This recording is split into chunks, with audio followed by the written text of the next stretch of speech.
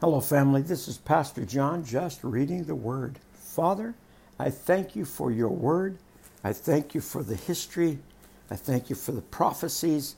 I thank you, Lord, Holy Spirit, for giving us insight and understanding that we may have application. And I do love you, Jesus. Amen. Joshua chapter 6.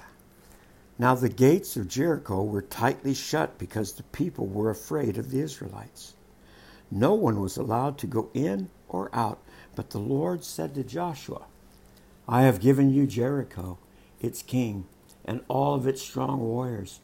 You and your fighting men should march around the town once a day for 6 days. 7 priests will walk ahead of the ark, each carrying a ram's horn. On the 7th day, you are to march around the town 7 times, with the priests blowing the horns. When you hear the priests give one long blast on the ram's horns, have all the people shout as loud as they can. Then the walls of this town will collapse and the people can charge in to the town. So Joshua called together the priests and said, take up the ark of the Lord's covenant, and assign 7 priests to walk in front of it, each carrying a ram's horn. Then he gave the orders to the people. March around the town. The armed men will lead the way in front of the ark of the Lord. After Joshua spoke to the people, the 7 priests with the ram's horns started marching in the presence of the Lord, blowing the horns as they marched. And the ark of the Lord's covenant followed behind them. Some of the armed men marched in front of the priests with the horns, and some behind the ark, with the priests continually blowing the horns. Do not shout, do not even talk, Joshua commanded. Not a single word from any of you until I tell you to shout. Then shout.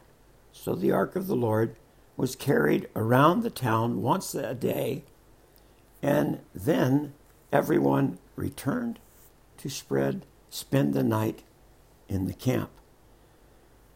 Joshua got up early the next morning and gave the priests and the priest again carried the ark of the Lord.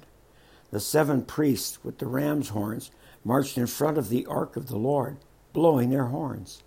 Again, the armed men marched both in front of the priests and with horns, and behind the priest.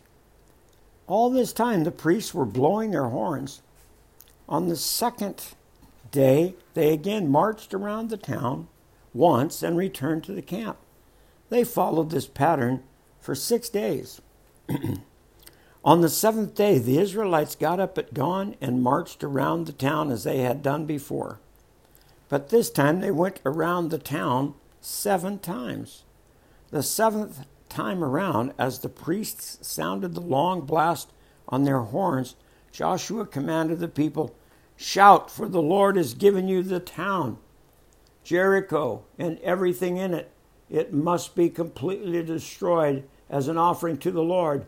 Only Rahab the prostitute and others in her house will be spared, for she protected our spies. Do not take any of the things set apart for destruction, or you yourselves will be completely destroyed, and you will bring trouble on the camp of Israel.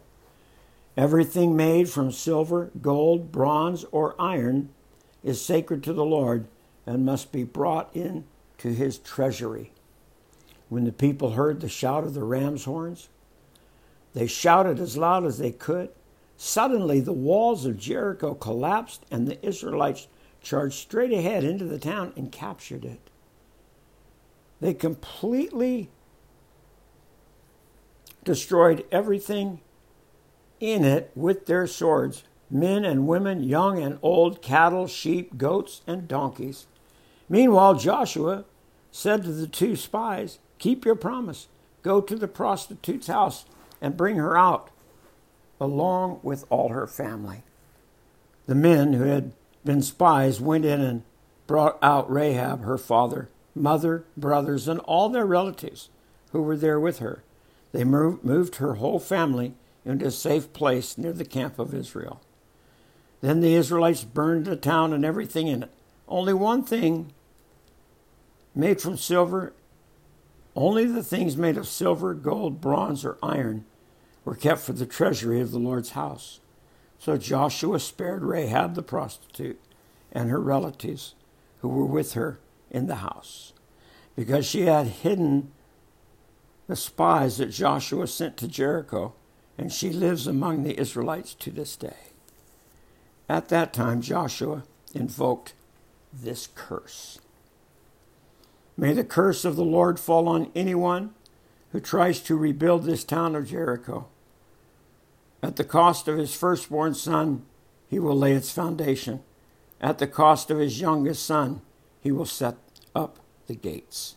So the Lord was with Joshua, and his reputation spread throughout the land. Well, thank you, Lord. Thank you, Lord, for your word. You are so good to us, and I just want to say thank you. Amen.